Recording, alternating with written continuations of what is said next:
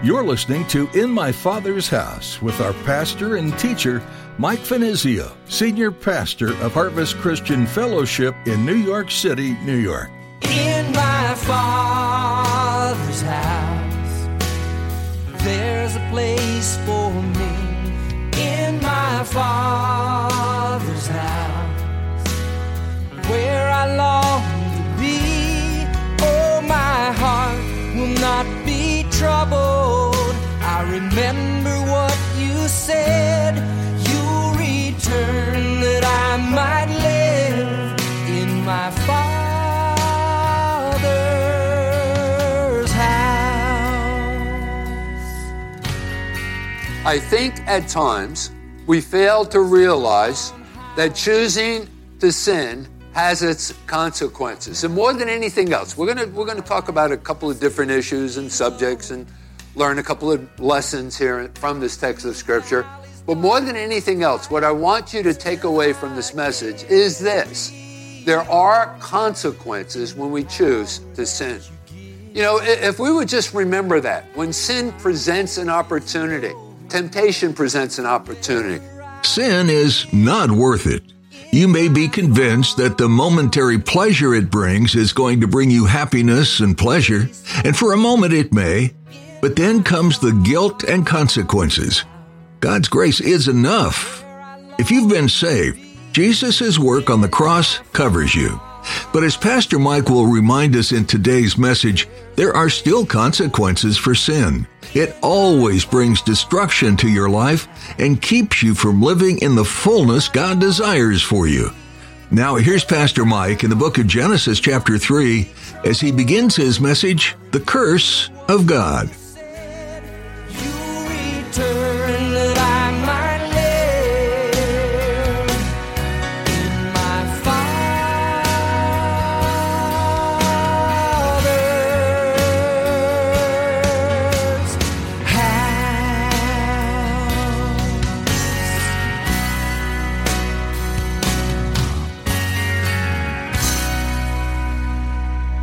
Genesis chapter 3, verses 16 through 19. And this message is sort of like a follow-up message on the subject that we've already treated. That was the temptation and the fall of mankind, referring to Adam and Eve in the garden, eating of the tree of the knowledge of good and evil. So let's go ahead and read that text of Scripture.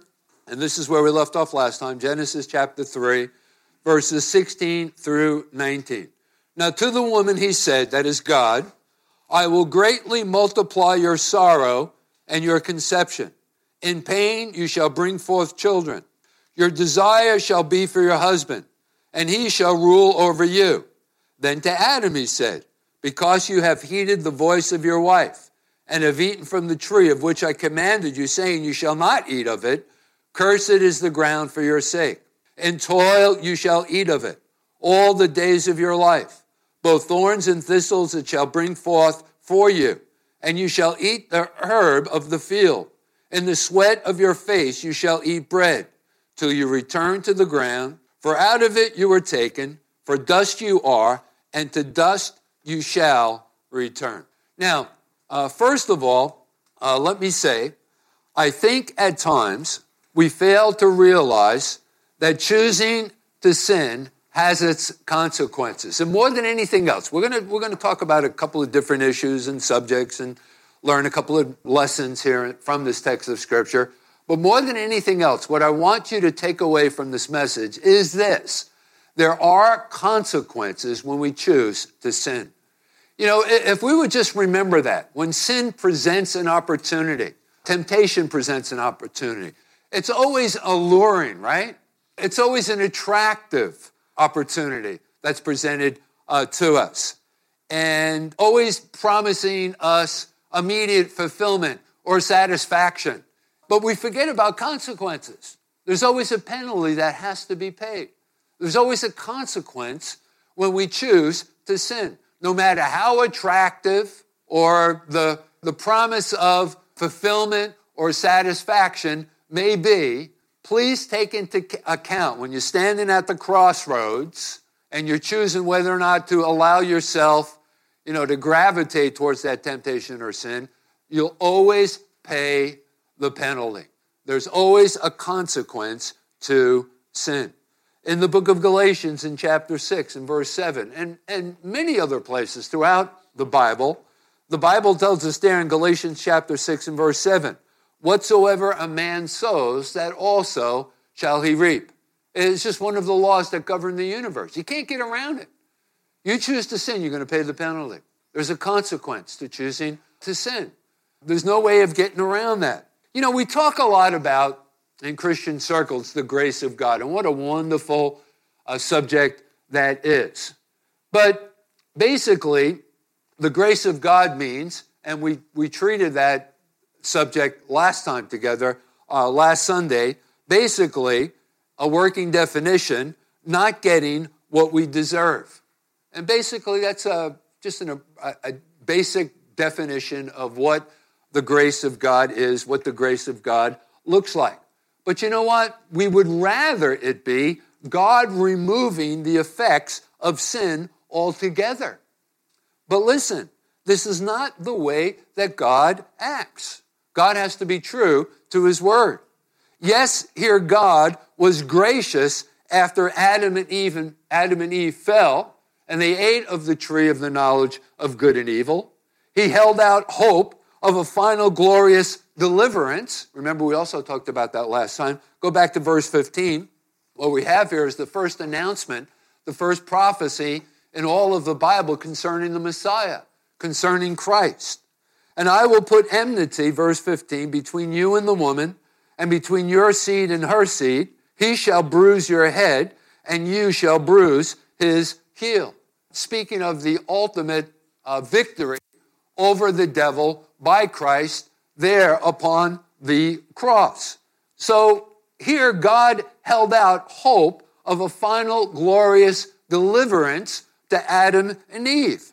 But simply don't think, because God didn't place the full measure of punishment on them immediately, that he is indifferent to sin or will allow us to escape its effects. Remember when the children of Israel were about to cross over the Jordan River, and finally, after 40 years of wandering around in the wilderness, right, they were going to enter into the land of promise. Remember in our series of studies in the book of Exodus? It's been a while, actually a couple of years ago. But remember the tribes of Gad and Reuben, those guys were sheep herders and goat herders, and they decided that the land on the other side of the Jordan River were more conducive for raising their sheep and their cattle and their livestock. And so they made their appeal to Moses just prior to them going over into the land of promise. And they said, look, we'll go over and fight with you, and we'll drive out the inhabitants of the land there in Canaan. But after we've done that, please allow us to go back over to the other side of the Jordan River from whence they came and settle there. And we can raise our families there, the two tribes, Gad and Reuben, and we can raise and have our livestock there, and it's more conducive for the feeding of the livestock and all of that. And so Moses agrees to their appeal, but he says, listen, he says, if you don't do what you say you're going to do, and that is to cross over the Jordan and fight the fight and drive out the inhabitants of the land, and then after that victory, they would be allowed to go back. He says, if you don't follow through with the oath that you make this day, he goes on to declare in the book of Numbers in chapter 32 and verse 23, and this would apply to all of us, your sin will find you out. Folks, let me tell you something. Your sin will find you out in one way, shape, or form or another. There again, going back to our opening statement, there are just simply consequences to our sin. And often when we sin, it has some ramifications as it relates to our bodies, right?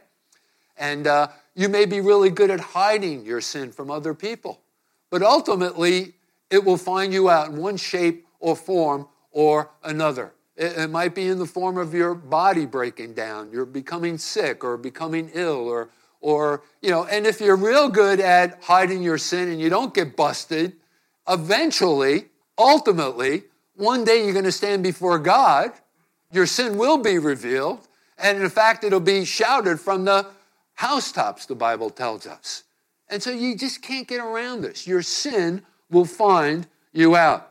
Now, with that said, that sort of sets the platform for this study. There are actually only 2 points or 2 headings concerning this study. All of what I'm going to be talking about this morning falls under these 2 headings. And those 2 headings are God's judgment upon the woman, who would have, of course, been Eve. And then secondly, God's judgment upon the man, who, of course, would have been Adam. So let's begin with Eve, because in our text it begins with her, okay? So that brings us to our first point, God's judgment upon the woman. And these judgments are found in 3 parts. There are 3 aspects to Eve's judgment. The first of which is there would be an increase of pain in childbearing.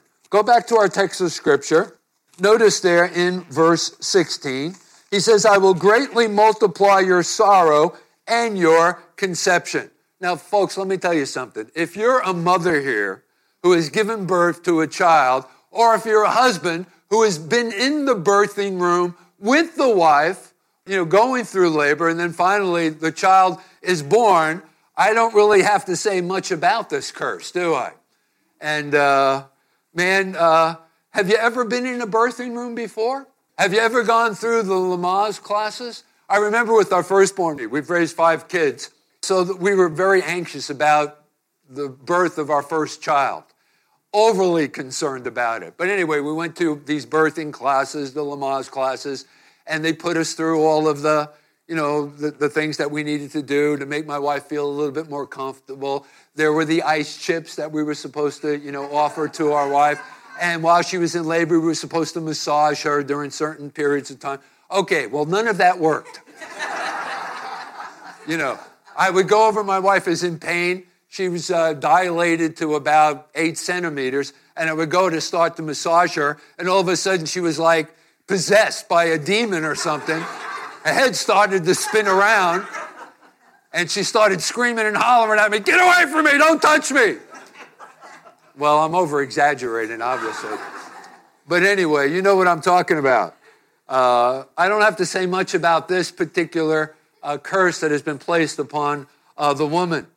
And there actually should be, over the entrance of every birthing room, a sign that says, enter at your own risk. Because, listen, it is extremely difficult, and the women are in a great deal of pain. So anyway, that's the first aspect of this curse.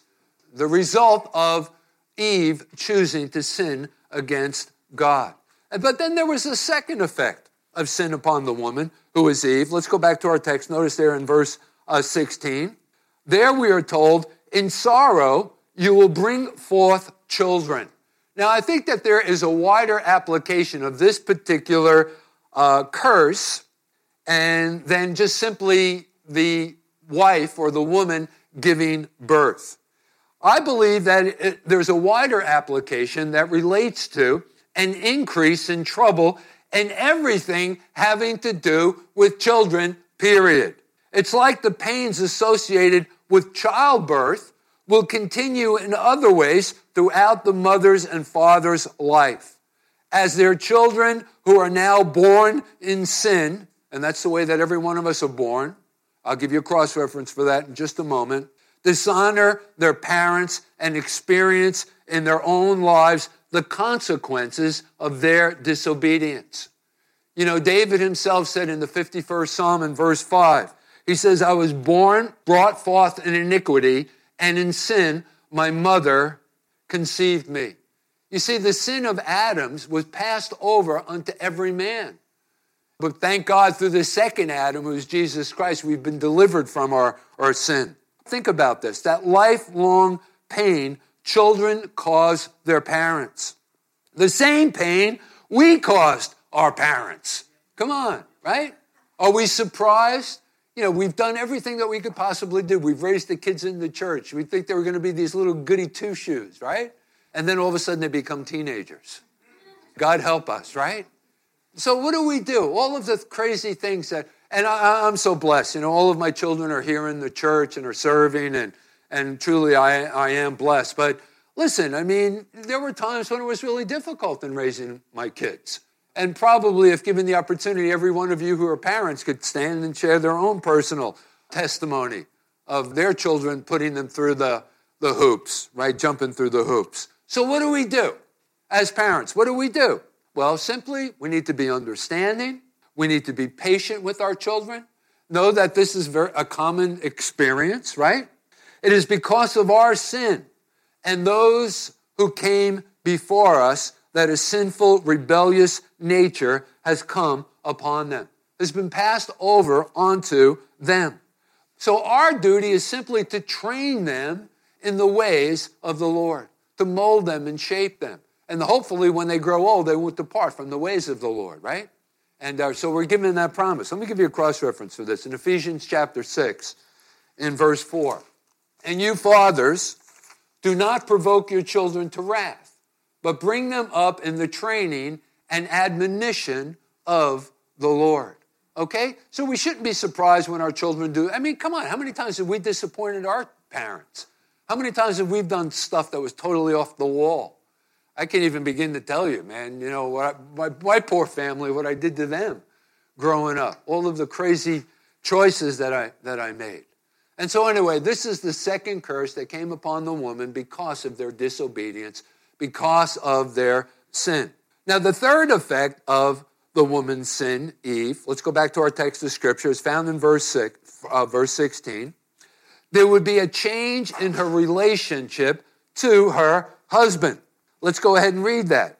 And the Bible tells us there, your desire shall be for your husband, and he shall rule over you.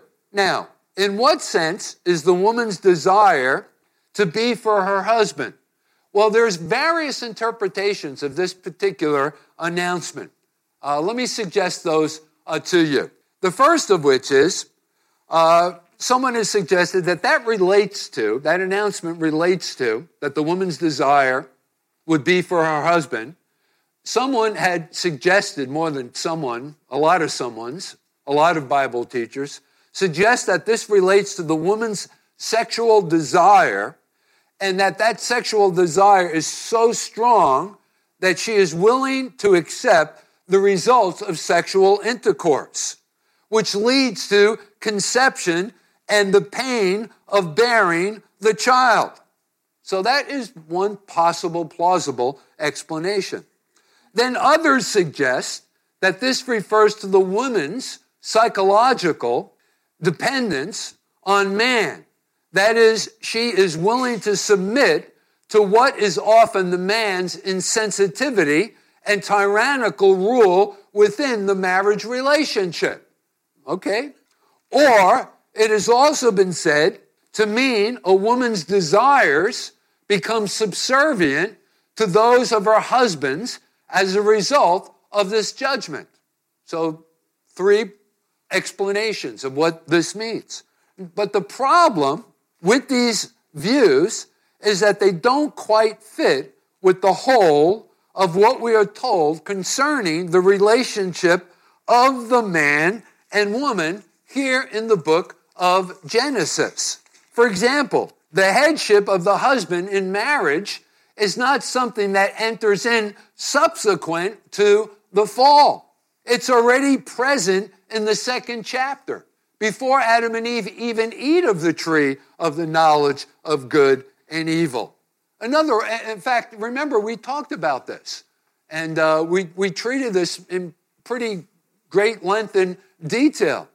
Initially, when God saw that it was not good for man to be alone, right?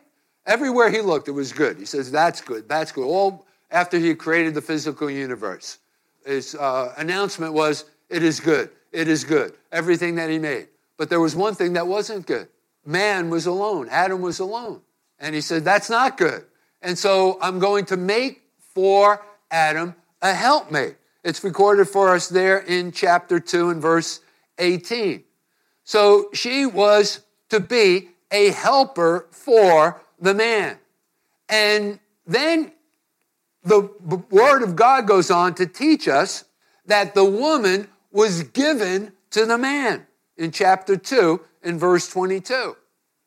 So think about this. Adam's sin in part was by being led by Eve rather than leading her, which would have been the natural course. That was God's plan for the marriage relationship, this relationship between Adam and Eve. Again, all of these explanations offered agrees in some way. The woman's desire for her husband makes her willing to endure his rule. But is this the result of sin? Remember, that's the question that we're addressing here. Is that the rule of sin or the result of sin? You know, the woman being willing to endure the husband's rule? An aspect of God's judgment upon it? I don't think so. I think just the reverse is true. So think about this. Because of her sin, I think that this fits more perfectly. Because of her sin, she now rebels against God's order and seeks to rule over her husband. She therefore disputes the headship of her husband. Hey, you know what? This is sort of becoming like a mini marriage enrichment seminar, isn't it? Think about it, right? And we find this kind of irritation in many of the marriage relationships that exist today, which is the result of sin. The woman won't yield herself to the husband's rule. She disputes the headship of her husband. She rather seeks to rule over him. And I believe that's what was this third aspect of this curse, the result of Eve's sin. So as the result of the fall, man no longer rules easily. He must fight for his headship. Sin has corrupted both the willing submission of the wife and the loving headship of the husband. The rule of love has been replaced by struggle, tyranny, and domination. So, that raises the question, what are we to do? If we find ourselves in that particular situation, if that basically describes our marriage experience, what in the world can we do? Well, there's an answer, praise God. It's found in a transformation of the attitudes and aspirations of both the man and woman through the power of the Spirit indwelling them. And that's what, by the way, these one-day marriage enrichment seminars are all about. We try to put them on the calendar quarterly throughout the year. And, so that we'll start thinking right. Listen, there are so many things that would pervert our understanding, the way that we respond to one another, the animosity that is stirred up within us, grudges that we hold against one another. It even happens among the best of Christians. In my Father's house, there's a place for me. In my Father's house, where I long to be. Oh, my heart. Here at In My Father's House, we're going through the book of Genesis, where the story of the beginning is told. God made light and said that it's good. God made plants and trees and said that it's good. God made animals on land and in the sea, and he said that it's good. And then God made man, and he said that it is very good. Creation didn't stop at the end of the sixth day. Creating is an inherent part of who God is and what he does. Look around you. What do you see? New plants, new trees, new animals, each one unique in how it grows. And God is still saying it is good. God is in the business of creating new people out of old ones, undoing the inherent brokenness. When you were born again, a new creation, God looked at you and said that you are very good. He has made you new and restored you to the place you were designed to fill. You've been listening to In My Father's House with Pastor Mike Venizio. This is a ministry out of Harvest Christian Fellowship in Midtown Manhattan. We'd love to see you here. You can find all the information you need, including service times, on our website, harvestnyc.org. That's harvestnyc.org. If you're listening outside of Manhattan, we'd love to know that too. Please send us a quick note at harvestnyc@verizon.net. That's harvestnyc@verizon.net. It's a great encouragement to Pastor Mike and the team at In My Father's House to hear where these messages are being listened to. We hope you'll come back and see us again, because there's no better place to be than in my Father's house.